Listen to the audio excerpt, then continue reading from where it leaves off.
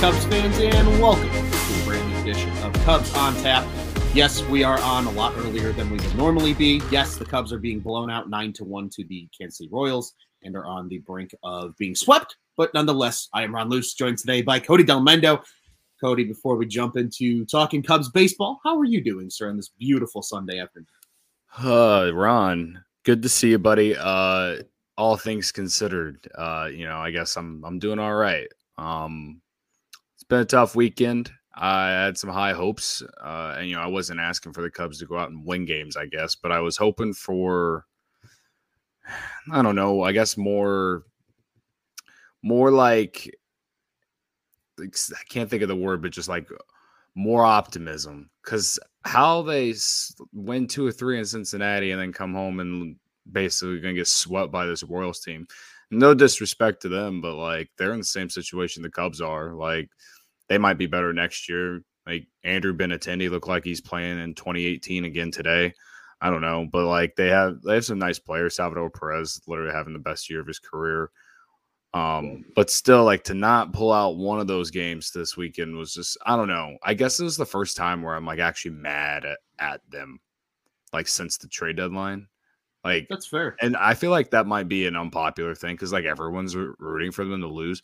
My thing is like when I did the show with Joey the other day, I was telling him, I was like, I'm all about like trying to get a higher draft pick, but you have to still like you'd like to see Cody Hoyer in like high leverage spots at the end of a game. You'd like to see Rowan Wick in a high leverage spot, not coming in down 7-1. So he's probably just going to work on some pitches or whatever and not really give you his all, not necessarily not give you his all, but you know what I mean? Like he's going to work on some shit probably. And maybe that's what happened today. And like that, it just like when I texted you and was like, let's do this if Wick gives up these runs. And then he did. And it's just like, fuck, we can't even get that. You know what I mean? Right. So I guess this is like the first time since the trade deadline where I'm just like pissed off because it's like, I get we suck. I know we're supposed to lose games to get a better draft pick for next year, but fuck, man, like give me like at least play well enough to put players that are going to be on the team next year in situations that you want to see if they're going to be good in or not. Absolutely. You know what I mean? Like, yeah, if you can't root for that, then I don't even know why you're watching. Just join the rest of everyone who's just like canceled Marquee on their subscription or whatever and bitch some more about getting rid of the 3 guys. Like, I don't know. Right. That's what bothers me the most is just I've accepted everything that's happened. Mm-hmm. I'm trying to find reasons to want to watch the games, but when you go out and lose 9-1 today, possibly more by the end of this podcast. Yeah. And then like Friday's game was frustrating too. I was at that game and like it's just I guess if there's any, we can talk about some positives from the weekend, which there were some, but it's just like in like singular game, like the single game, like of today, maybe not so much yesterday, only lose 4-2 yesterday. And then Friday, it's just kind of like there's just nothing. There's nothing really. There is, but like just not enough for me to like, I don't know, be excited to sit here and talk about the future. You know what I mean?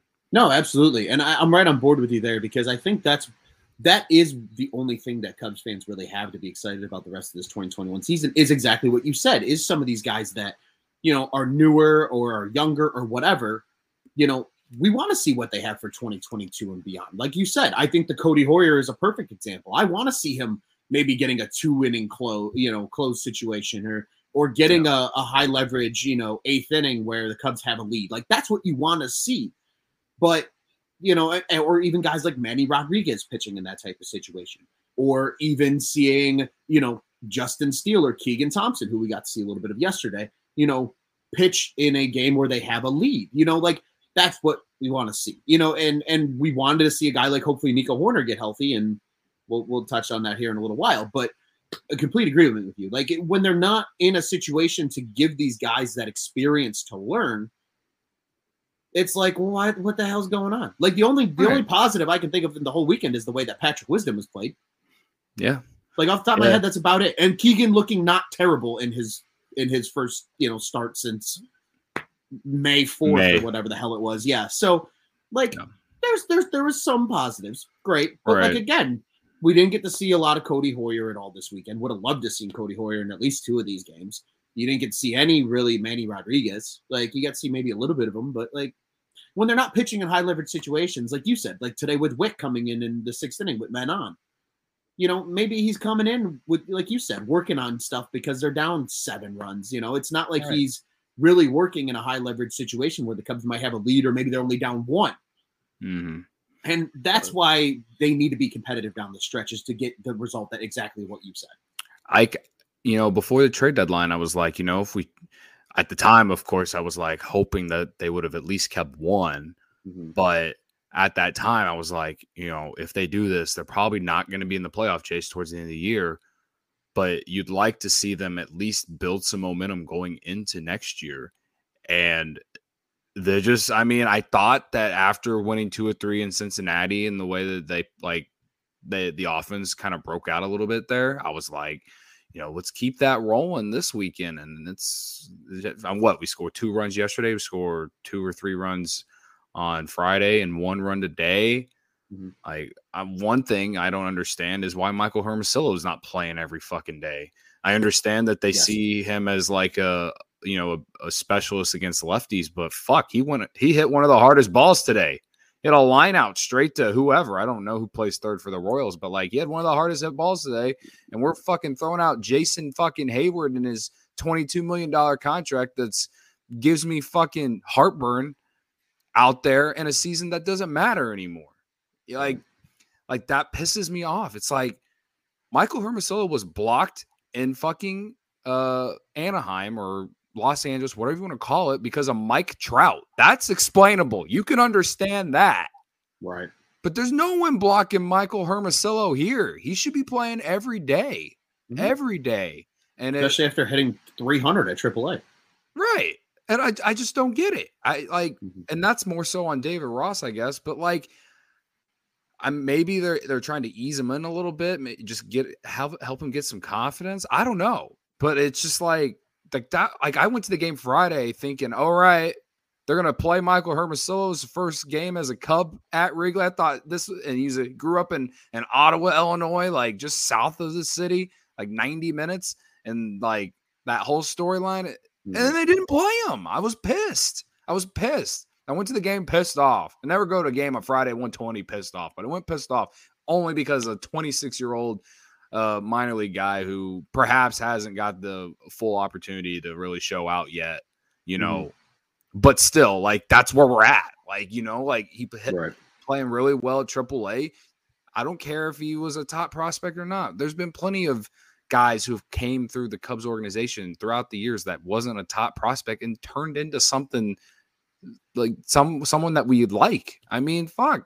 Kyle Hendricks was never a fucking Kyle Hendricks was never a fucking top prospect. Nope. And he's the ace of the staff. Mm-hmm. You know what I mean? Yeah. Patrick Wisdom for this year. Like he's got the power, but the swing miss is kind of bad, and he's got to fix that. But at least he walks a little bit more than Javi Baez did. So it's like something like I can give and take with that. Schwindel's been nice. Ortega 2 for 3 today. Cubs legends, right? Cubs like I get legends. it. But like, right. But like, I'm just like, I just don't understand. Like, I think that's the thing that's made me the most mad. I feel like I keep reiterating it, but like, just like put these guys out there. Just let them go out there and play. We have like a month left of the year. Like, show us something. Get us excited about something. If they play Michael Hermosillo and he freaking just rakes in the month of September, that will get people like me excited for next year, because I don't know what his role is next year, but at the very least, I see him as a Jake Marisnick type guy, Sure. But, I'm just like, I just don't understand some of the lineups. I don't understand why we just not putting players in position to succeed.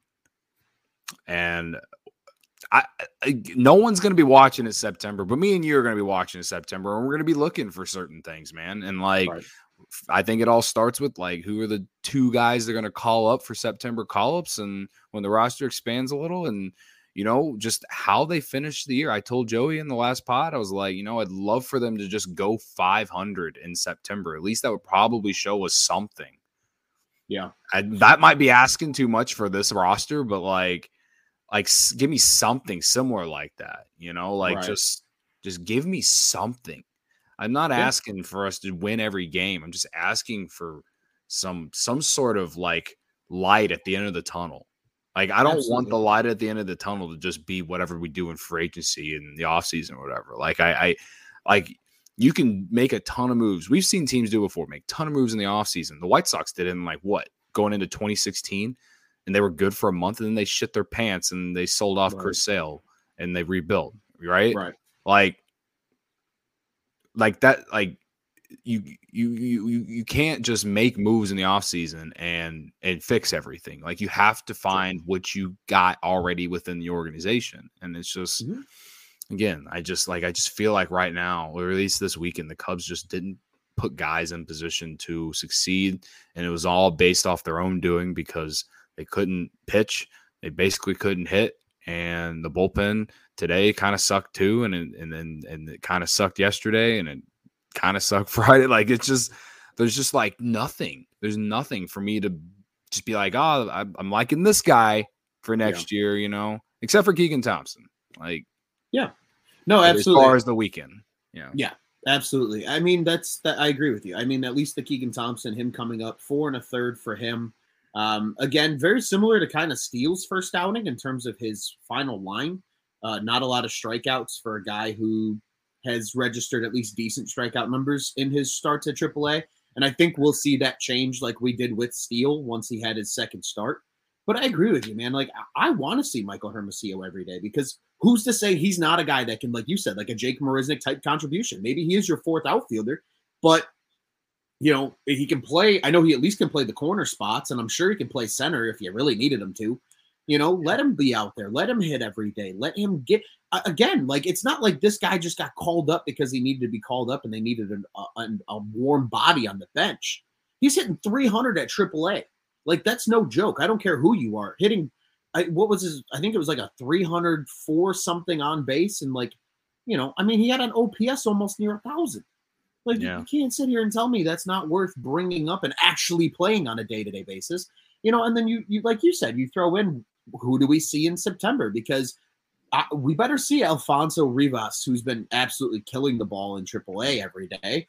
I want to see him. I want to see Dykman. I want to see maybe Miller, maybe Trace Thompson, little brother of, Splash Brother Klay Thompson. But like, we want to see these guys. Like, hey, screw it. Let them play every day. Like, right. Not to say I don't like Ian Happ, but like, I feel like we kind of know what we got in Ian Happ at this point. And we all know what we got in Jason Hayward. We know Jason Hayward's going to be on the roster next year. Yeah. And even with center field, like, don't get me wrong, I love my boy Ortega. You know what I mean? I mean, there's a reason I bought the jersey, but like, if Ortega needs a day off, let one of these other guys play center field. Like, why not? What do you have to lose? You already suck. Like, we want to see what these guys can do. Like, I would be okay seeing Cody Hoyer in, the 9th inning of a game that they're losing. But at least if you get them to work, you know what I mean? Like, Dakota Meeks is a guy that we'll probably see when the roster's expanded, because he's been very good. Like, or even like for Cody Hoyer example, like, I would just like him to come into games when the Cubs have a lead. Like, that's in that game that me and Joey did. He pitched 2 innings to close the game against the Reds, and like most likely, if the Cubs are going to want to use him in those kind of situations, they're going to need to pitch him earlier in the game, whether it's the 5th or 6th inning, whatever. I don't know, but like, I would just like to see him in those situations. Whatever, like, at this point, it doesn't matter if it's a closer or whatever. It's just, I want to see him in high leverage spots. And that's it. The same thing with Rowan Wick. Yeah. Like, everything that went against him today, I'm not even. It's like, it's already out the window to me. It's all about like what they're going to do in the situations you're going to use them in next year. And there's no doubt that those 2 guys are going to be your back end guys of the bullpen next year. So put them in those situations. If that means you got to pitch them earlier, fuck it, do it. I don't know what that means for the rest of the game. Like, well, it depends on how the game flow is going, I guess. But you get what I'm saying, though. Like, don't bring Rowan Wick in the fucking 7-1 ball game on a Sunday afternoon where everyone is just like, this team fucking sucks because we don't know how to play defense and help Alec Mills out. You know what I mean? Like, just bring him in whenever you're actually in the game. That's the point that I'm trying to make, is just like, use them in situations you're going to use them in next year. Bringing them in today, I mean, I guess in a sense was just to get work, but also it's just like you're wasting bullets. So yeah, man. Well said. And like you said too, I mean, especially because right now, based on who they have at AAA, as well as who they have at the big league level in that bullpen, I'm right there with you. Right now, I'm penciling in Rowan Wick and Cody Hoyer in one of those later 2 spots. Whether whoever closes, they can determine that later. But 8th, 9th inning, I would expect to see number 50 and number 12 out of the bullpen. Like, that's what I expect next year, like you said. You know, because right now I look at AAA and I say maybe Dakota Meeks is a guy that gets a look, you know, at a later, and even as a back end guy, I could even infer that as a 7th inning guy, because like Tepera was a back of the road, you know, bullpen guy, but mostly pitched in the 7th inning, which is fine. Yeah.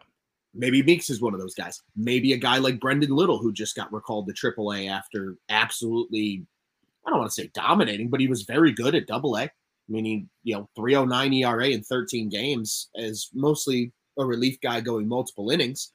Maybe he's that guy that you have for like 6th, 7th inning type work, you know, for next year. But again, we want to see these guys, you know what I mean? And like, that all goes back to your point of like, if Jason Hayward's going to play 5 days a week, that's not helping you learn what you have in guys like Michael Hermosillo. You know, I like the fact that they move Duffy around the way they do, because that gives guys like Alcantara and Bodie time to get work, you know, and even gives guys like Wisdom time to move around if they need a day off, you know. And like I said, like we talked about it plenty. Like, I love that guys like Ortega and Schwindel are having good seasons for them, because it's going to mean, you know, they probably get a contract, if it's not with the Cubs, at least with somebody else for next season. But like the Cubs still need to know what the fuck they have in some of these guys. And like, and I think that is what makes the Nico Hoerner re-aggravation, or what we know so far. So as we're recording this at 4:10 on Sunday, he left in the middle of his at-bat. It's at High A South Bend with what people believe to be some pain and maybe a re-aggravation of that oblique. Yep. And that sucks too, because just like in the case with Madrigal, we don't get to see him at all this year.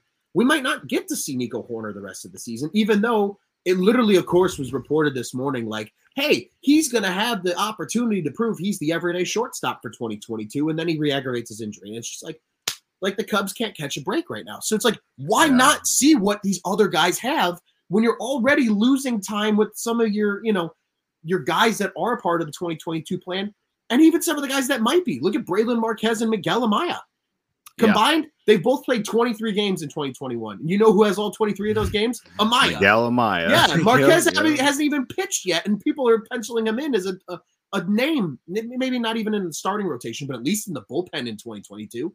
And he hasn't even pitched this year. He hasn't pitched since 2019. Sure, he had the one appearance with the Cubs last year, but that was it. That's all the pitching he's done in a live game since 2019.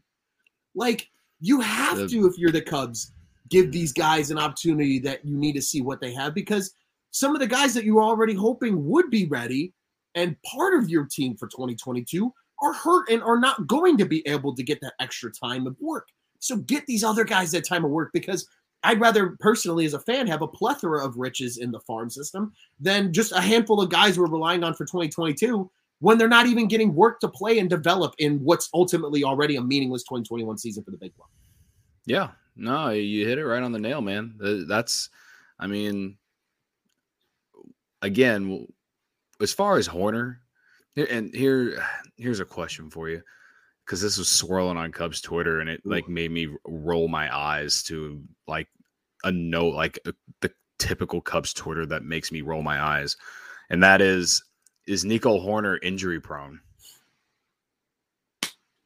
Okay, so. I like that you asked that, because I saw a lot of that too, of like, He's fragile. And it's like, do people understand that this is the first time he's actually been hurt? Is this season? And one of the reasons he was hurt the first time was because he and Ian Happ collided in the outfield, or whomever he collided with. It was Happ. It was Happ and Horner that collided at that time. That was the whole reason he missed time, is because you literally went almost freaking head to head with Happ. Otherwise, he would probably still have been playing. And then, sure, the oblique happened, but and the kid's only been around for 2 years. How are we going to claim that he's injury prone? Let's go over Nico Horner's career with the Cubs so far. Called up late 2019 by an emergency because Javi Baez was hurt. Literally after being drafted 2 months earlier. Right. Right after he was playing in A ball, I think. Maybe he was a double A. I don't even know if he was at A ball. I'll look this up, but he came up in September 2019, played shortstop for the entire time because they needed someone, because Javi Baez was out and they didn't have any depth on the farm at that time, at least the shortstop. And then 2020 happens, and let's be real, it really wasn't that great with the bat. At least he was really good defensively, was a Gold Glove finalist or whatever. I think he was near the tops in the Cubs roster in terms of hard hit rate and contact rate, no doubt. So you had some optimism, but I remember I was very much on the, if it would have been a regular 2020 season, he probably starts the year in AAA or AA again, and they just, let him get more minor league at bats. And I thought that they should have done that with him this year, and then he proved us all wrong because he played really well when he got called up in May. And then unfortunately had the collision with Ian Happ, missed a week and a half or two or something like that. And then the hamstring happened in June, in which forced him to miss, I don't know, basically while the Cubs were free falling. I feel like that was the biggest thing when the Cubs were free falling after they swept the Cardinals in June. Yeah. They lost the diversity in the lineup, and he was a big part of that with the contact rate and just putting the ball in place, stuff like that. Him and Duffy. And Duffy, and that happened. He was out for a month and a half or whatever, or something like that. I don't have the exact numbers. And then the oblique happened after. Didn't the oblique happen literally maybe the day after the trade deadline? Didn't it happen in Washington? Yeah, it was pretty. So it was pain on pain on pain when this happened. But yeah, I mean, he's never been hurt until this year, and he's not 25 yet, is he? I know he played college ball, so he has to be in his mid-20s at this point. How can we sit here after just a freak injury, the hamstring and the oblique? Yeah, that's I don't want to say it's alarming, but it is just all right. If this continues to happen moving forward, then yeah, we can pronounce him injury prone. But he hasn't even played a full major league season, man. Every player this year is getting hurt. So many injuries have happened this year because no one played 162 last year. We're gonna just pronounce fucking Nico Horner injury prone, like someone was telling me earlier, because I was let's shut him. I tweeted, I was like, perhaps we should probably shut him down the rest of the year, just because he's automatically going to be your shortstop or you're somewhere in the outfield next year, or just be versatile and be able to do both, honestly. Or be the Ben Zobrist player on the roster. And I think that's more likely to be his thing. But and it's my good friend Ryan Cox, no slander to him, but he was locked in ? I was like, yeah, I don't see why not. And he's what did he say? He was I'd rather not be locked in on someone who never plays. And it's are you fucking me? Yeah. I literally said, come on, dude. Come on. Don't fall into what everyone on fucking Cubs Twitter is talking about. That shit. It's like someone says something and the idea of it enters other people's heads, and it becomes the idea of what everyone's thinking. And it's first off, he came out of today's game and he's he didn't even look like he was in excruciating pain. Whoever tweeted that video out, Caleb something, he's a minor league guy on Twitter. And maybe he was, but they did say it was more of a precautionary thing. We'll reevaluate tomorrow. Now, tomorrow, again, we're recording this at 4:18 in the afternoon on Sunday, right? They'll reassess tomorrow and see how he feels. Like, I'm glad that he took himself out, because if it's not great, Bob, then don't push it. You know what I mean? There's no need to make it worse than it already is. Right. So I want to, it's almost like everyone who said Chris Bryant was injury prone. Like, it's almost like those people. Like, fuck them. Fuck them. You know what I mean? Yeah, and I agree with you. Because it just pisses me off, bro. I feel you. I feel you. And here's why I feel you. Because I have numbers to back up your argument and our argument, because I am on the same page with you here about Hoerner. So for those that are curious, in 3 big league seasons, Hoerner has played 107 games. For the last time I checked, a full 162 makes up a major league season. So in 3 years, he hasn't even played a full major league season worth of baseball yet. So let's pump the brakes. But again, he was drafted in 2018, and everybody's like, oh, well, so Ron was wrong, first off, which was true. I was wrong. But secondly, everybody's probably like, oh, well, you know, he probably played a bunch of games in 18. No, he played 14 games in 2018 in the minor league system for the Cubs. 3 of those were at rookie ball. 7 were at short season A ball, which no longer exists. And 4 of those games were with South Bend when they were still the low A full season team, and which obviously, again, they've gotten rid of that whole structure. But, you know, and then in 2019, he spent 5 games with the rookie ball team and then played 70 games in AA tennis, South Bend, Tennessee. So again, or not in South Bend, Tennessee. That didn't make any damn sense. With the Tennessee Smokies, yes. Yep. So literally, he's only played in total in his minor league career 97 games, I think it is. So if we combine that with his major league time, he hasn't even played a season and a half of baseball yet since he was drafted, let alone insane to me. Right. And he's 24. He just turned 24 in May. He won't be 25 until May 13th of next season. Yeah. How in the fucking hell are we going to sit here, like you said, and pronounce him injury prone? He's barely a major leaguer at this point. He's young. Yeah. He'll be fine. Let's stop worrying so much. Like, everybody that's freaking out about Madrigal being hurt and us trading for a hurt guy, he'll be fine. He'll probably be fine. Let's just be brutally honest. Today's day and age, the advancements in technology and medicine, like, surgery is such a second nature thing nowadays in sports. Like, sure, of course, there's guys that don't always. Yasmani Grandal have like actual surgery on his foot or something? Yeah, and he's supposed to be back. And he's already in AAA Charlotte with rehab stuff on the south side. Yeah, again, modern medicine is a wonderful thing, and these guys are all with some of the best medical trainers in the world in these organizations. Like, the Cubs have always been talked about as having a great medical staff up and down the organization. He's working with the best people possible. They're gonna be fine. Like, that narrative needs to die. I am absolutely 100% there with you, because it was one of those things, man, where I was like, you know, I haven't let the Cubs piss me off in a while, but between everything that happened this weekend and now all you motherfuckers around here calling Nico Hoerner injury prone, you can all go fuck yourself. Like, I'm sorry. And I don't mean to, you know, slander anyone, but at the same time, like, take a step back, take a deep breath, and just like there's even people who are like, how can Hoerner and Madrigal even exist on the same roster? And I'm like, why can't they? Why not?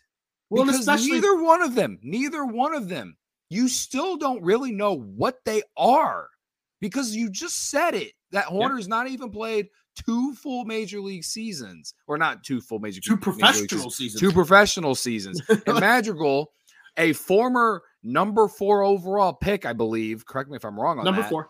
Nope, number 4. Hasn't even played. He hasn't even played a full major league season.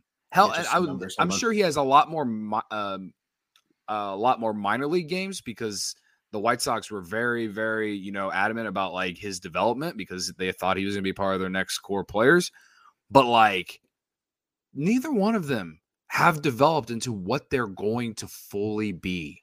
Neither one of them. So to claim that they're both injury prone or one of them is injury prone, it just doesn't make any sense. Doesn't make any sense to me. To me, people doing that, they're just on Twitter bitching. Yeah, I totally agree. Yeah, no, someone coming in there. You good? Yeah, that's my little brother. We're okay. Okay. Anyway, my no, studio's been ruined for those that are watching live. My Ortega. Ortega's off down the, for the he's count. off the door. Down Off for the the count. door. Sorry Rip in about that. peace. Continue. I mean, yeah, that's really, as far as that situation. It, Spin Zone. It's kind of nice to sit here and fucking bitch about, I guess Cubs Twitter or whatever. I feel like I haven't been able to do that in a while. You know what I mean? Like if you get where I'm coming from, like it's nice to be able to like have something to complain about, because it's like there's no reason to complain about the team, but like right now it's like, man, these people are pissing me off, so I'm gonna come on here and bitch about them. well, and here's the best part too is that whole argument, because I too have seen that so much, and it's, I don't want to call it nauseating, because that's a terrible word to use. It's like people are like letting stuff spiral, and then they're reactionary. Yes. You know what I mean? Like they just reactionary tweet, and it's like, right. Take a step back and like realize, like look at the big picture. Yeah. So yeah, no, I agree. And the reason I say that is this, and so I have a few points to again back up, because you and I are on the same page here. Madrigal is in really the same position as Nico Hoerner, for those that are curious, concerned, what have you. Okay. Madrigal is only a whopping 24 years old as well. He will actually, fun fact, if I'm doing my math correctly here, let me double check my number. Yeah, actually, he will turn 25 before Hoerner does, by about 2 months. And again, if you add up their total professional games, they're both at about the same number. I know Madrigal has a slight edge. It's maybe like 30 games more for Madrigal, but that's it. I mean, that's not a lot. I mean, in 2018, he played 43 minor league games in the White Sox system. He did get a full 120 in 2019, so that was big for him. But he only played 29 last year in the shortened season, and then he only had 54 games this year before, going under the knife for I believe it was the Achilles or the hamstring or something. But nonetheless, it was a leg. I think it was that. I think it was a hamstring injury. Maybe it was a hammy. Yeah, I think it was a complete tear of the hamstring, so that it required surgery. But still, like, he's only played a grand total of about. Here, I'll just pull up the actual fucking number. He's only played a total of 163 minor league games, and then 83 major league games. Yeah, like these guys are so young, and then on top of that, to your point about how can they coexist on the same team? How can't they? Like every single Cubs fan that I have known, spoken to, and knows that I watched this team since 2017 has literally sat here and bitched about the fact the Cubs have no contact hitters in the fucking lineup. Yeah, because they're all power hitters who strike out a lot. And now we're worried about having 2 contact hitters in the lineup? That's what we wanted for the last 5 years, people. 5 years. Like, that's what blows my mind, is literally, it's just hypocrisy. Because, like, we wanted these type of guys in the lineup, and we saw a little slight glimpse of it that it can work, even with the big 3 core that people were concerned about as if they weren't even the future. Like, we saw what happened when Hoerner and Duffy were healthy this season. The Cubs offense was good for like a month and a half, but at least it was something. And like they were executing runs, and they were driving guys in via sacrifice flies and manufacturing runs and making your arm hair stand up. Like, they were doing good things. Why are we upset about the fact that the Cubs, so what, it's your middle infielders? Not every middle. If people go back to like the 1980s and look at the stereotypical middle infield, it was guys like Hoerner and Madrigal. Power hitters at those positions weren't normal. Right. Well, so like, my rebuttal to like that though is like they still have so much development to go at the major league level. Like Madrigal doesn't look like a guy who's going to hit 20 bombs a year or whatever, but we don't know that. We don't know that about Hoerner. 320 every single year. Yeah, and I love that. We're going to care about on-base percentage and batting average for those 2 guys. You know what I mean? Because and how productive they are. Because why do we like them, Cody? Because they get on base. Because they get on base. So, I mean, again, that I just think a lot of the stuff that I see is just reactionary, and just people are just spiraling because it's like it's one thing after another. You know, people Like, fuck, I'm so fucking tired of people tweeting out pictures at Wrigley Field of empty seats. It was like, I was there Friday. Yeah, at the beginning of the game, it didn't look very full, but by the third inning, that place was fucking packed. Same thing yesterday. Like, and then there's people who are like, we need to not go to games because to show Ricketts that we're not gonna like that, to show Ricketts that we care and we want to win. It's like, is Tom Ricketts really that fucking stupid? Right. Like, is Tom Ricketts really that fucking stupid? No, I just don't. The thing. Like, I'm always going to be on the line of whether they're good or not. If you can go to the game, man. Enjoy it. Like, don't boycott the franchise. Well, weren't we just in a pandemic for a year that literally none of us got to attend a baseball game in Chicago in 2020? Yeah. And for most of this season, it was a lottery to get tickets. Right. I just these are the little things that it's just like, this is what happens when the team is not good. So people are sitting online bitching about this stupid shit like this. And it's like, God, we better be good next year. That way we can at least talk about the product and bitch about the product when it pisses us off. You know what I mean? Well, yeah, at least the nice thing for 2022, though, is like, there should be a couple of these kids that the Cubs have, whether already in the system or gained via trades at this year's deadline, that we'll probably be seeing a little bit of. Like, you and I know, are very high on Caleb Killian. I think he's going to be a guy we see a lot of next year. Maybe not right away, but at some point. I think Caleb Killian is a guy that we might see in the second half of next year. Sure. If he pitches well beginning of the year in the minor league season. I just think pitchers are different. Like, I know MLB Pipeline says like estimated time is 2022. I mean, they said that for Braylon Marquez for this year, and obviously he didn't pitch at all. So injury obviously has something to do with it. But I also think he doesn't need a lot of time at the minor league level because he pitched in college. So it's not like he's some high school guy who's like 19 years old. Right. He's 24. So, and he's pitching well with the Tennessee. So he looks like someone who I think if you start him in AAA, let him pitch for a month or two down there. Maybe we get into June, July. Maybe he's a guy that, you can call up and bring out of the bullpen. I don't think any of these pitchers outside of maybe a guy like Ryan Jensen, I don't think any of them they should use as like bring up to be a starter next year, like to start, like maybe in the future, like the year after. But as far as because of avoiding injury, and I just feel like we've seen a lot of pitchers throughout the league really succeed whenever they start their career out of the bullpen for like whatever, like if they come up in the middle of the year, just let them be a bullpen arm, and then just transition them to a starter when they go into their first full major league season. I feel like that's more beneficial. Again, a lot of things would have to happen. Like if the Cubs run out of if they have injuries next year and they need someone to come up and start, then yeah, Caleb Killian's a guy that I think could be that guy. Right. But as far as like if you can bring him up when you want, like when you think he's ready, I feel like he's a good guy to start in the bullpen. Kind of like how they did with Keegan Thompson and Justin Steele. Yeah. No one talks about this, but like no one was talking about Justin Steele and Keegan Thompson going into this year. They came out of nowhere. We should talk about Keegan Thompson now, but dating back to that start against the Dodgers, going into it, I don't know if I was on the podcast. I think I was on the podcast because that's the one that I said I'd eat the mayonnaise if they swept the Dodgers. But I was like, this guy named Keegan Thompson is going to come and face the fucking Dodgers with this lineup. There's no way we're going to fucking win a game or win that game. We're going to do a bullpen day with that lineup and this guy who's never pitched against anyone. And then he pitched like 3 2/3 innings and, looked really good.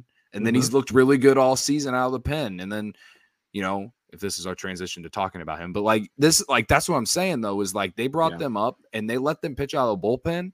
And they proved that, hey, we can go longer innings because they're using them 1 or 2 innings at a time, and now they're trying to stretch them out into, in starters. I don't know if both of them are going to be starters next year, but I think one of them will be at least. And I just like the route they went with those 2 guys. Maybe there's some guys that they won't have to do that with, Like, I really like Ryan Jensen. Like, I really do. And as the number 15 prospect in the system, that fucking says something.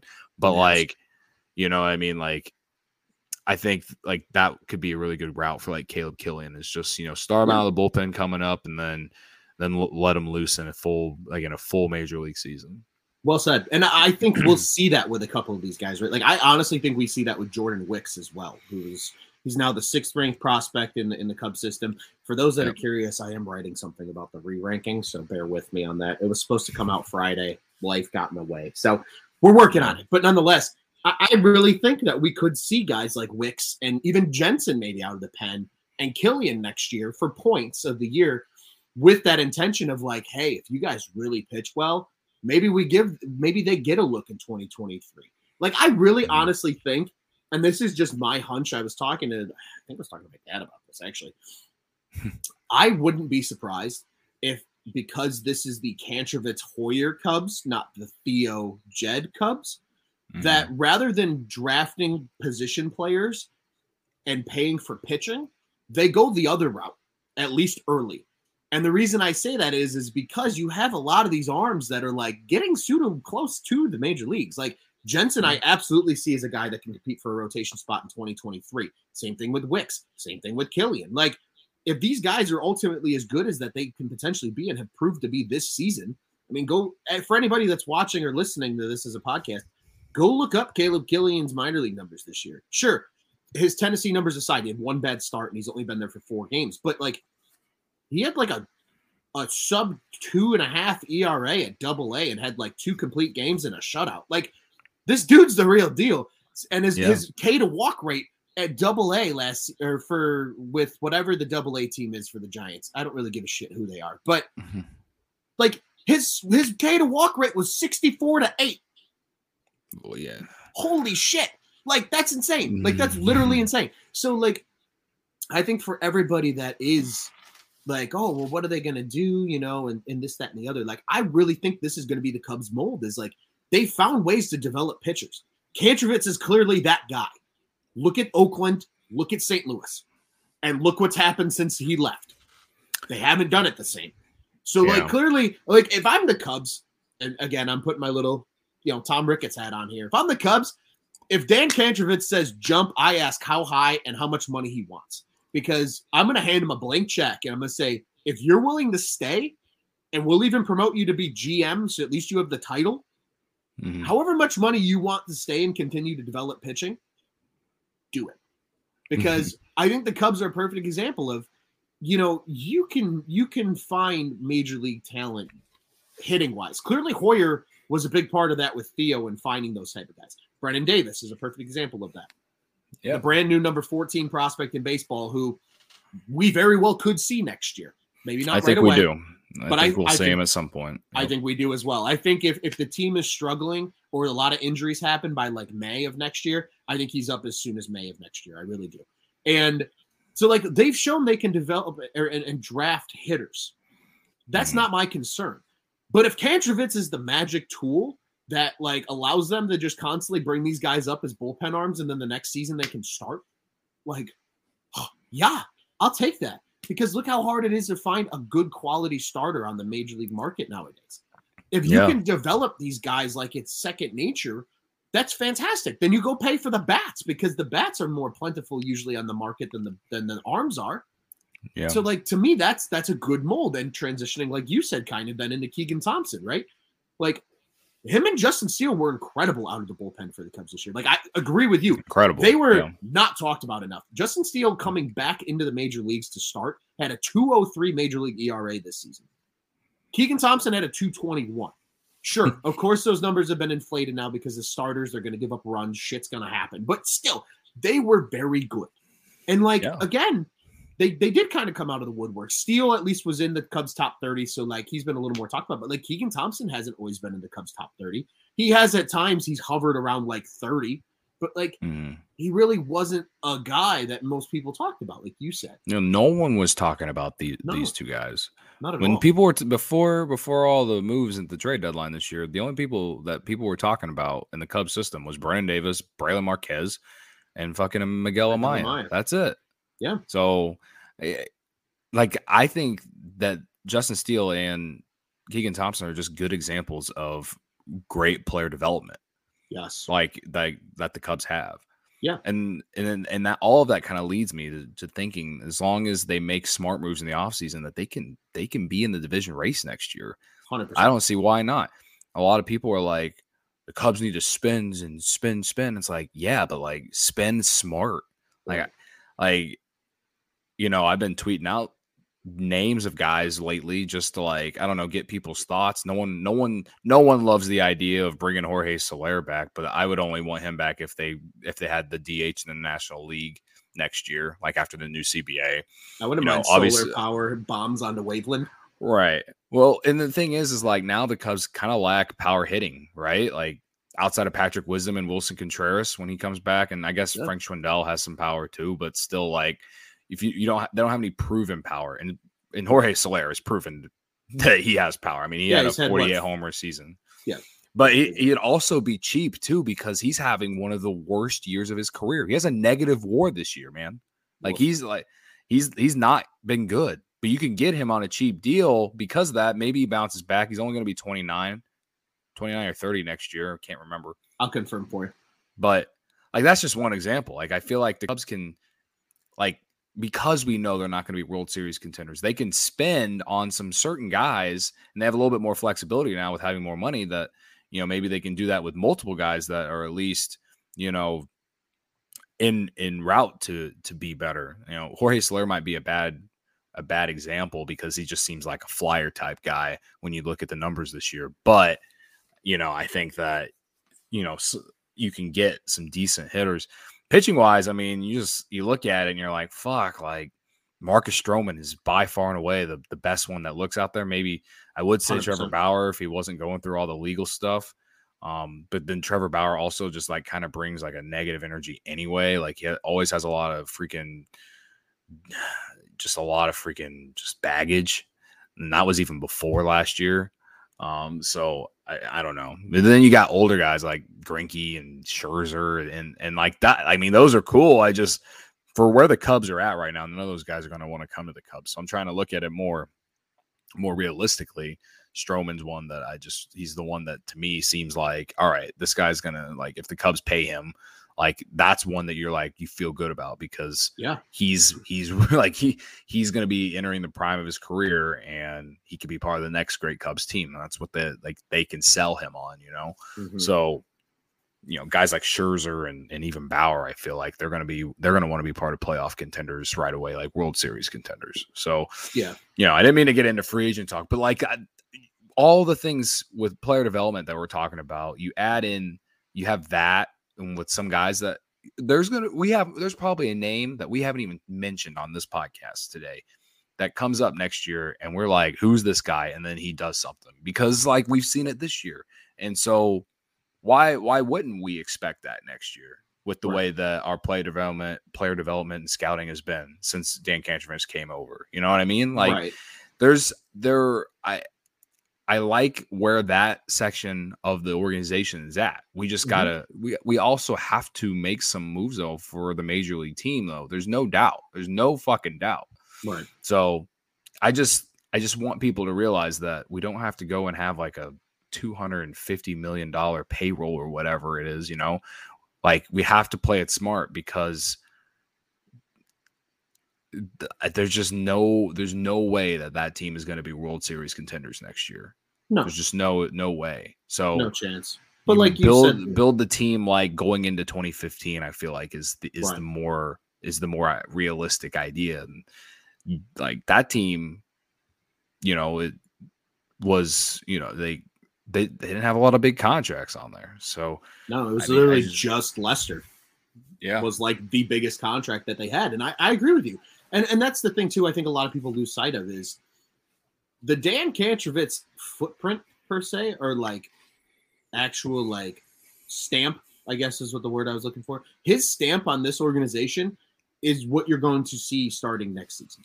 Because just like you said, like he can't come in 2018 and like immediately, boom, it changes the fortune of the Cubs developmental program. It's not that way. It takes a couple years for him to put his stamp on it. And I think you're starting to see that. I think Keegan Thompson and Justin Steele are the start of that. I really do firmly believe that. And that we are going to see some of these guys coming up in the near future. I think we're going to see Brennan Davis. I think we're going to see, I honestly do think we could see all three of Wicks, Jensen, and Killian at some point in 2022, even if it is out of the pen. You know, maybe they make like a spot start or something too, like along the way, just to show off, like, hey, we can start a game, you know, but realistically looking more toward 2023. But like you said, if you couple that with a few smart contracts, Marcus Stroman, I think, is a perfect example. And I will tell you right now, I will be the first person in line to get a Marcus Stroman jersey if he comes to the Cubs. I'm just putting that on record because I love Marcus Stroman, probably one of my favorite players in the major leagues. But again, you know, maybe they don't go and spend on Nick Castellanos as much as I'd love for him to be back at Wrigley. Maybe a Soler is a good option on a small, short-term, maybe 1 or 2 year contract. Maybe you give him a Jake Arrieta type contract, and I don't say necessarily the exact dollars. I think he gets a little more than $7 million, but like even if you get him at $9 million for 1 year with like a team option for year 2, that's a nice contract. I don't even think he's had such a bad year that I don't even think the Cubs would have to do that. Like because he was really good in 2019, had 48 bombs, whatever, had his best season. I think he was almost a 4 WAR player. He's never really panned out to be like what we all thought he was going to be whenever he came up with the Cubs. But you know, I just feel like the Cubs are going to need a power bat if they don't re-sign Brian or Rizzo or Baez, you know, and that is what it is. A lot of people don't think that's going to happen.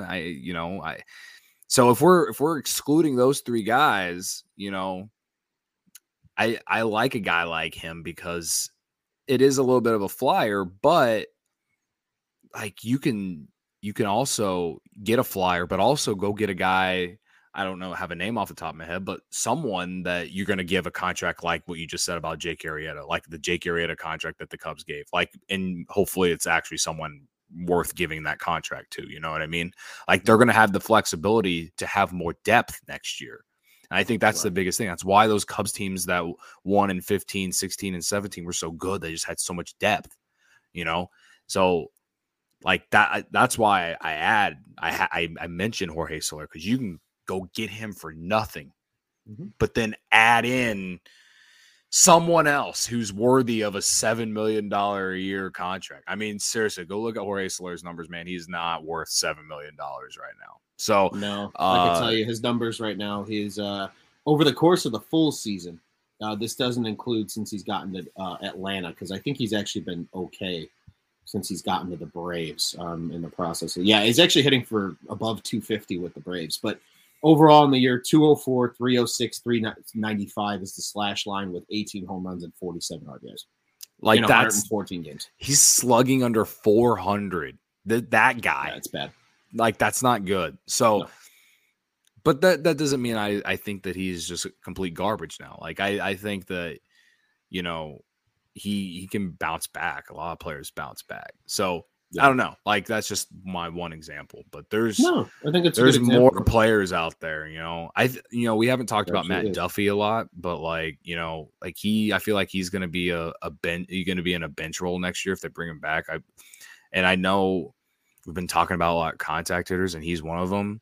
Mm-hmm. He just kind of adds in a little bit more. Like I'd honestly rather have him than David Bote on the roster personally, but I know David Bote's under contract, so they're going to keep him. But you know, he's just added depth, and I think like that's the big thing. I feel like going into next year is just have more depth, because this team currently constructed right now doesn't have depth.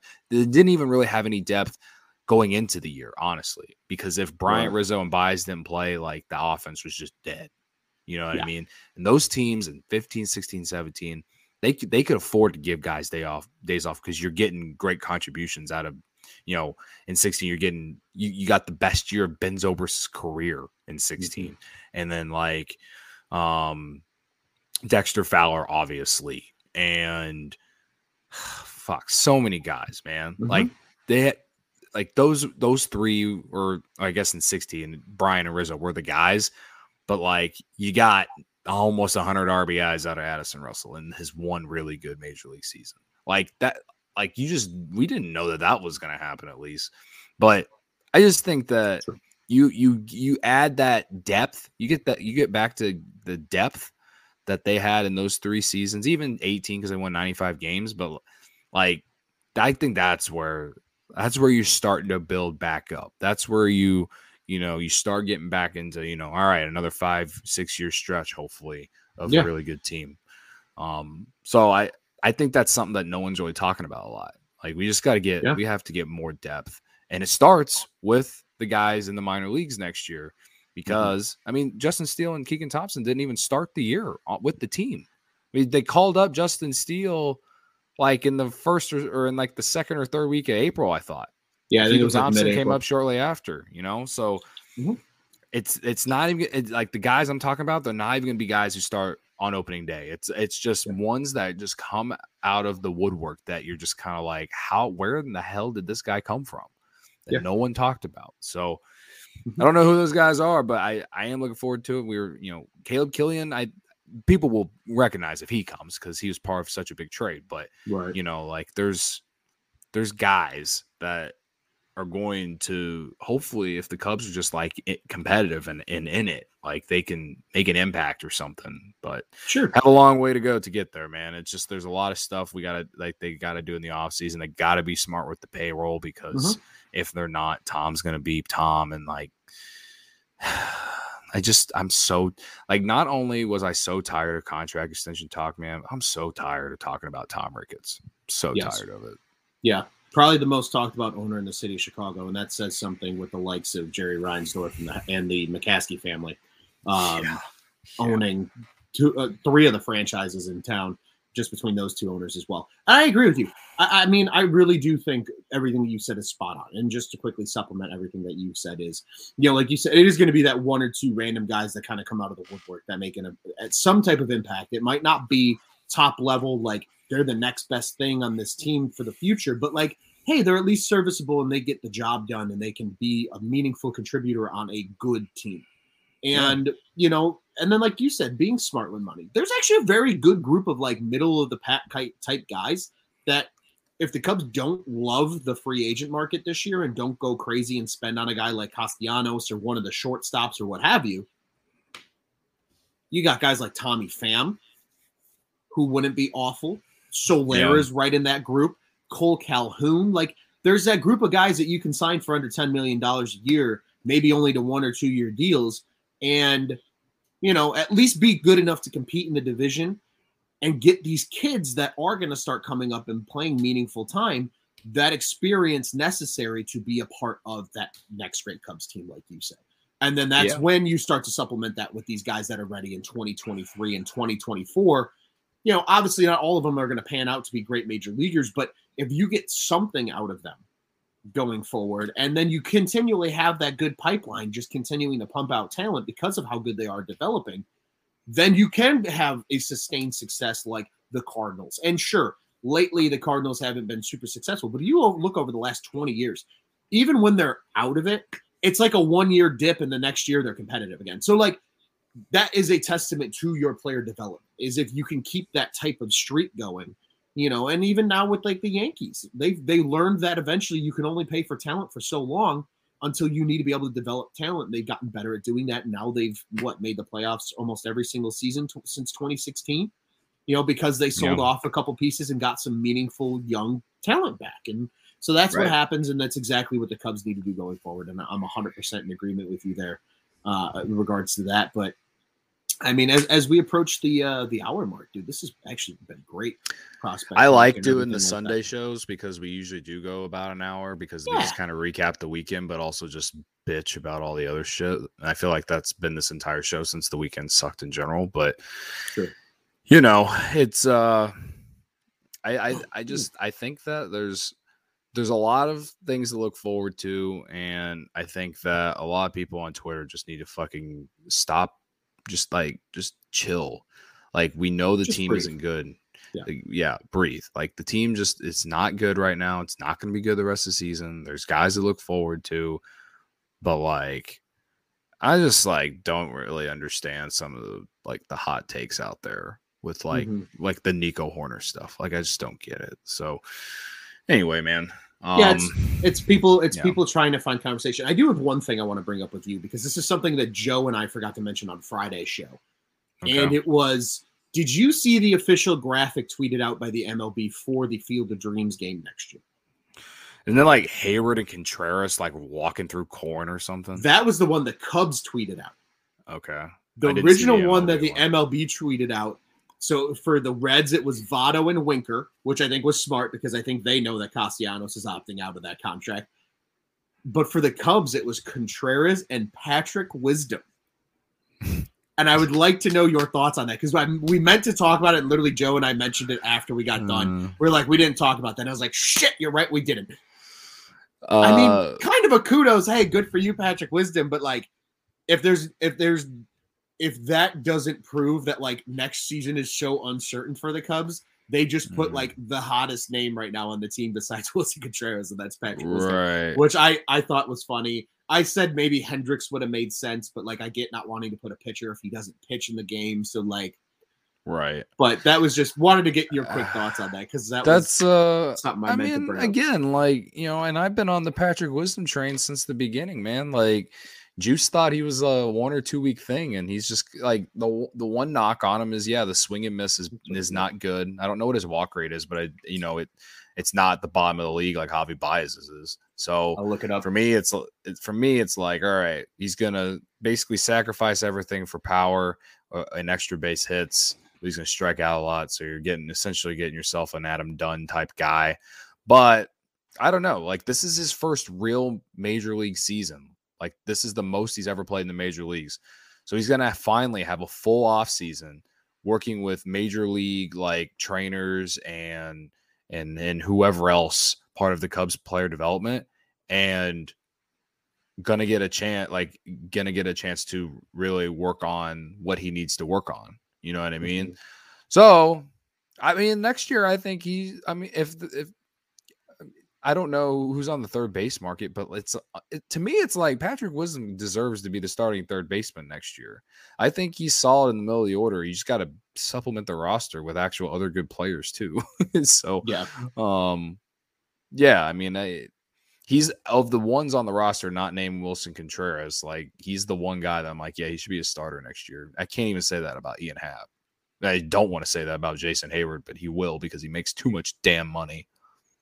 Facts. So, no, I agree. And I love everything you had to say. I'm 100% there with you on just the kind of the approach with a guy like Wisdom for next season of like, he's shown everybody this year that he can play a good defensive third base. He will give you that power that this Cubs lineup is in desperate need of. And he will, he'll at least be good enough. I mean, even with the swing and miss issues this year, he's still hitting 250, which for most swing and miss guys, like is acceptable, especially if he's giving you the type of power he has. For a while, yeah, he led the team in OPS, so he might still do it. Still near the top, yeah. I think he's still near the top. I know Rafael Ortega has been so hot since the All-Star break; he might have passed him, but I don't know. No, unfortunately. Yeah, I mean, I can tell you based on today's game. Oh, we have a final. Good. So I have OPSs quickly available. Currently, Patrick Wisdom actually has a better OPS right now than Rafael Ortega does. After today's game, Ortega went 0 for 4, so that certainly doesn't help. But Ortega's OPS currently sits at 836. Wisdom's sits at 853. But the current best on the team is by far and beyond the legend of Frank Schwindel with a 942 OPS. If that's worth mentioning. I was looking for Wisdom's walk rate for you. I couldn't find it quickly enough on Fangraphs, unfortunately. That's why I was like, for those that are watching and like, where's Ron's eyes going? That's what my eyes were doing. But, but I mean, it's not super high, I'm sure, but it's not the bottom of the league. It's not literally where like, we got to the point where like when Javi Baez walked, it was a drinking game. Like, it's not that bad. So, but I agree with you. I think he absolutely is on this team next year in some capacity. And even he could be a part of like the next great Cubs team. Maybe he's only a bench piece at age 32 or 33 at that point, but like, you never know, like he's going to be a guy that at least is going to play every day because I mean, we've seen it this year. He hasn't even played. Like, he still is, I think, under 250 plate appearances for the year, and he's got 20 home runs already. He's got a 312 on base percentage, which is kind of low. I wish it was up closer, maybe around 340, 345. Yeah. But again, a lot of that has come back to just the fact the league is adjusted. But despite them adjusting, he's still hitting homers. And he's still, still an OPS over 853. I mean, Javi Baez has an OPS. I believe the entire season he has had an OPS below 800. I compare him to Javi Baez because a lot of what we see is either power or strikeout, right? Right. And decent defense, you know. But hitting 253, slugging 541, like again, and it's also an easier pill to swallow when you're not paying the guy a ton of money and you're not going to pay him a ton of money next year. So it's easier for me to just be okay with having a guy like that, unlike Javi Baez, who last we checked wanted $200 million on a long-term deal. So right. Yeah. and I mean, and Javi right now has an OPS of 757. So if that's anything indicative, and his average is worse than Wisdom's. His average is a 241 right now. And sure, he has more homers than 24, but he's only got 4 more home runs than Wisdom, and he's played. I mean, how many more at bats? How many at bats does Wisdom have this year? Do you have that number? He's got 233 at bats. Yeah, Javi has 373 at bats. So literally in well over 100 more at bats, Javi has 4 more home runs. Right. I'll take, like you said, for the money, I'll absolutely take a guy that's going to hit for high power. And even if he is a 250, 260 hitter, I'll take 250, 260, right. Especially if he gets that OBP up around 340. Right. It's easy. Like I said, it's easier to swallow those strikeouts when he's just a guy that more likely than not is just going to be a role player. He's not going to be a guy that you're going to build your team around. Like at this point with this roster, the guy you're building your team around is Wilson Contreras and Kyle Hendricks. Like that's it, you know, like obviously a lot to go. And maybe Wisdom has an even better year next year. And if so, then he's going to get himself a nice contract somewhere, if not with the Cubs. So I don't know. I'm just saying that like it's significantly easier to take the L's that Wisdom brings you with the strikeouts whenever you're just not really paying him anything. So like if he was on a good team right now, people would love this guy even more than we do because he would be supplying a team with production that no one expected. And again, if they're on a good team, they're in a playoff chase. So it's it is what it is. But no, I mean, as far as like the poster or whatever it is, I mean, who else are you gonna throw on there? Fair. I was intrigued nonetheless. Yeah, I mean, again, if it was a pitcher, if not Hendricks, maybe Alzolay or they could have thrown Steele or Thompson. I don't know. Like, I feel like he's just the most. It would have been perfect, honestly. It actually would have been perfect if they threw Alec Mills on there. It would have been so perfect, honestly. It would have been very on brand for Alec Mills. Yeah, that would have been pretty great. I would have enjoyed that, actually. I'm not even gonna lie to you. Look at that face of Alec Mills walking through the corn. Walking through the corn. The surprised face too. Face as he's walking through the corn, like. That would be very on brand. That would be quite enjoyable, actually. We didn't really talk about Alec Mills today. He wasn't very good today. The defense didn't help him. Yeah, the defense didn't help him either, and that's how he gave up a couple of the early runs. But I still like him as the Cubs number 5 next year. He's been solid in August. So just throw this one away, finish the year strong, come back next year, and just fill that role. I think that if there's anything for sure that I think we have is a number 5 guy next year. And, is what it is about today. Every starter has bad starts. And again, with the role that he is in, you're going to expect some bad ones. Right. He wasn't good today, but also the defense didn't help him. Maybe less runs given up if defense showed up, but it is what it is. I 100% agree with you, man. And I don't have any more thoughts to add. I think we went through a lot of good, juicy stuff on this episode so far. Do you want to go ahead and quickly look forward to tomorrow and let the people know what's happening? Yeah, I'm going to try and give you a fly the W player, bro. I'll try. That's fair. Well, I will say the Cubs are back in action on Monday at Wrigley Field for a 7:05 local time start with the Colorado Rockies, who are coming to town for a 3-game series. This game, like I said, will be played at 7:05, and the local suspects 670 The Score, WRTO 1200 Marquee Sports Network. As for the other side, KOA 850 AM is where you can listen out in Colorado, and then AT&T Sportsnet Rocky Mountains is where you can watch the game. Pitching matchup for tomorrow is Antonio Senzatella.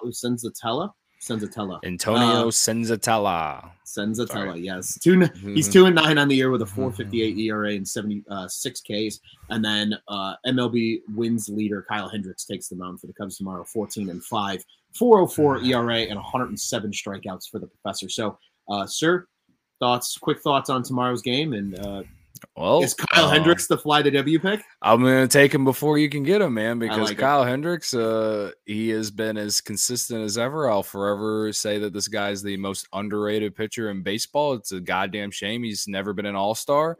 14-5. I know no one gives a shit about wins and losses for pitchers anymore, but like, if there's anything that it tells you, it's that they're always putting your team in position to win. And even with how bad this team, Kyle Hendricks is doing that. I think he had a really good outing in Cincinnati last week, and he's historically never really pitched well in Cincinnati. So I like him to keep it rolling, man. I guess as far as individual performance, I would assume has a chance to maybe get up to 17 or 18 wins, maybe. You'd have to get a win every single outing left, but would love for him to at least get to 15. Yeah. Before the end of the year. Unfortunately, no decisions are always a thing, but yeah, I think I said on a recent show, man, it's like, it sucks. I feel like you can argue this is Kyle Hendricks' best year as a pro, just based off expectations. Because in 16, no one thought he was going to be the ERA leader at the end of the year, so he kind of came on the scene out of nowhere. And in 15, he was like a number 5 starter for the Cubs, and then just like really changed in his entire reputation in 16. And then like 17, 18, 19, like was just solid. Like he was your solid number 2, number 3 starter. And then 2020 came, and him and Yu Darvish were just like the lights out, just dynamite. But obviously everyone was talking about Darvish more so than Hendricks. And now Hendricks finally given the ace role this year. And outside of his April, man, and maybe 1 or 2 bad starts since then, like he's been good. He's been great. And like, I know the numbers won't say that this is his best year, but for me, with the expectations that he has for like being a starter, he is far and away living up to them. So yeah, I'll take him. And is Colorado coming to Wrigley, or are the Cubs going to Colorado? Coming to Wrigley. Yeah, I mean, Colorado also sucks. So I mean, I guess, and this is why I was so mad about the series against the Royals. It's like you're playing another team that sucks too. Like, you should be putting yourself in position to at least have a competitive game, get guys competitive. Yeah, get competitive at bats, get competitive high leverage spots for certain bullpen arms, a la Cody Hoyer. So if we're not going to win tomorrow, at least lose like 5-4 or some shit like that. Or 2-1, or right. Yeah, and have some guys get some high leverage innings. Like, that Colorado team is not good. So and they didn't play well against the Mountain Colorado. Again, I just like it. That's the one thing that we should demand, honestly. It's just like, give us competitive at bats and high leverage spots for some of these arms. Like, I think we should all be able to agree with that. Yeah, I'll take competitive losses over blowout losses every single day of the week. So I'm right there with you. And at this point, At this point, absolutely. And you know what? Like, I'm right on the same page with you tomorrow. Obviously, a win would be cool, but if it comes down to it, and at least they only lose by a run, and you get some of these guys some high leverage work that need it, that are going to be a part of this team 2022 and beyond, I think that's going to roll really well. And for tomorrow, unfortunately, no lefty on the mound, so I'm not going to assume Hermosillo is going to be in the lineup. Otherwise, I would be taking him. I'm going to just continue to ride the legend that is Frank Schwindel. 2 for 4 today. I mean, can't compete. Complain. He's too much a fun about that. player. I do like him. I genuinely hope if he's not with the Cubs next year, he lands himself a nice spot somewhere. But Yeah. I genuinely think he could just be like a nice depth piece, like whether it's in AAA or, off the bench for the Cubs next year. Like, why not? Sure. I don't know. We'll see how it happens the rest of the year, but like that's just kind of how I feel about him. I don't like. If this guy is a starter for the Cubs next year, we're gonna really suck, man, because that means that they didn't do anything in the offseason. So that's where I'm at with him.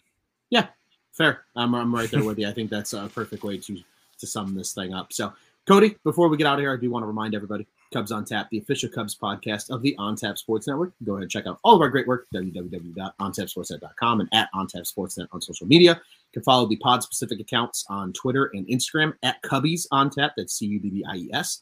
Now you can follow myself. I am at Loose on Tap. Cody is at Cody on Tap. Follow all of our other great contributors here at Cubs at Juice on Tap, at Marty Laval, at The Riot 326, and at Joe Merritt. Ooh, I don't know what happened there. There we go. Now we're back. You could also no, don't make me close this out, Ron. Yeah, right. But we also got great Bears, Bulls, Blackhawks coverage. All the guys, those seasons getting ready to ramp up now. Mostly, obviously, Bears being the soonest, but the other two won't be too far behind. Make sure to tune in there. And yes, Cubs fans, we all have at least one that's a White Sox fan friend that is. You go ahead and bring them over to us. Sox on Tap guys do a great job covering the Southsider as well. So once again, www.ontapsportsnet.com, at OnTapSportsNet on social media, the On Tap Sports Network. Go ahead and check out what's on tap in Chicago sports. Cody, always a pleasure, sir. I feel like you and I haven't had just a you and I episode in a hot minute, so this was fun getting to chat all things Cubs. And yeah, man, I mean, always a pleasure. And we'll be back tomorrow night after the Rockies and Cubs game, or some iteration of the Cubs on Tap. So yeah, man, no, it's always good. Just try to ride out the rest of the year the best way we can. So well said. Yeah, that's all I got. Absolutely well said, man. We're gonna ride this thing out the best we can here. It comes on tap. And what do you say, man? We get out here the only way we know how to. Let's go, Cubs. Let's go, Cubbies.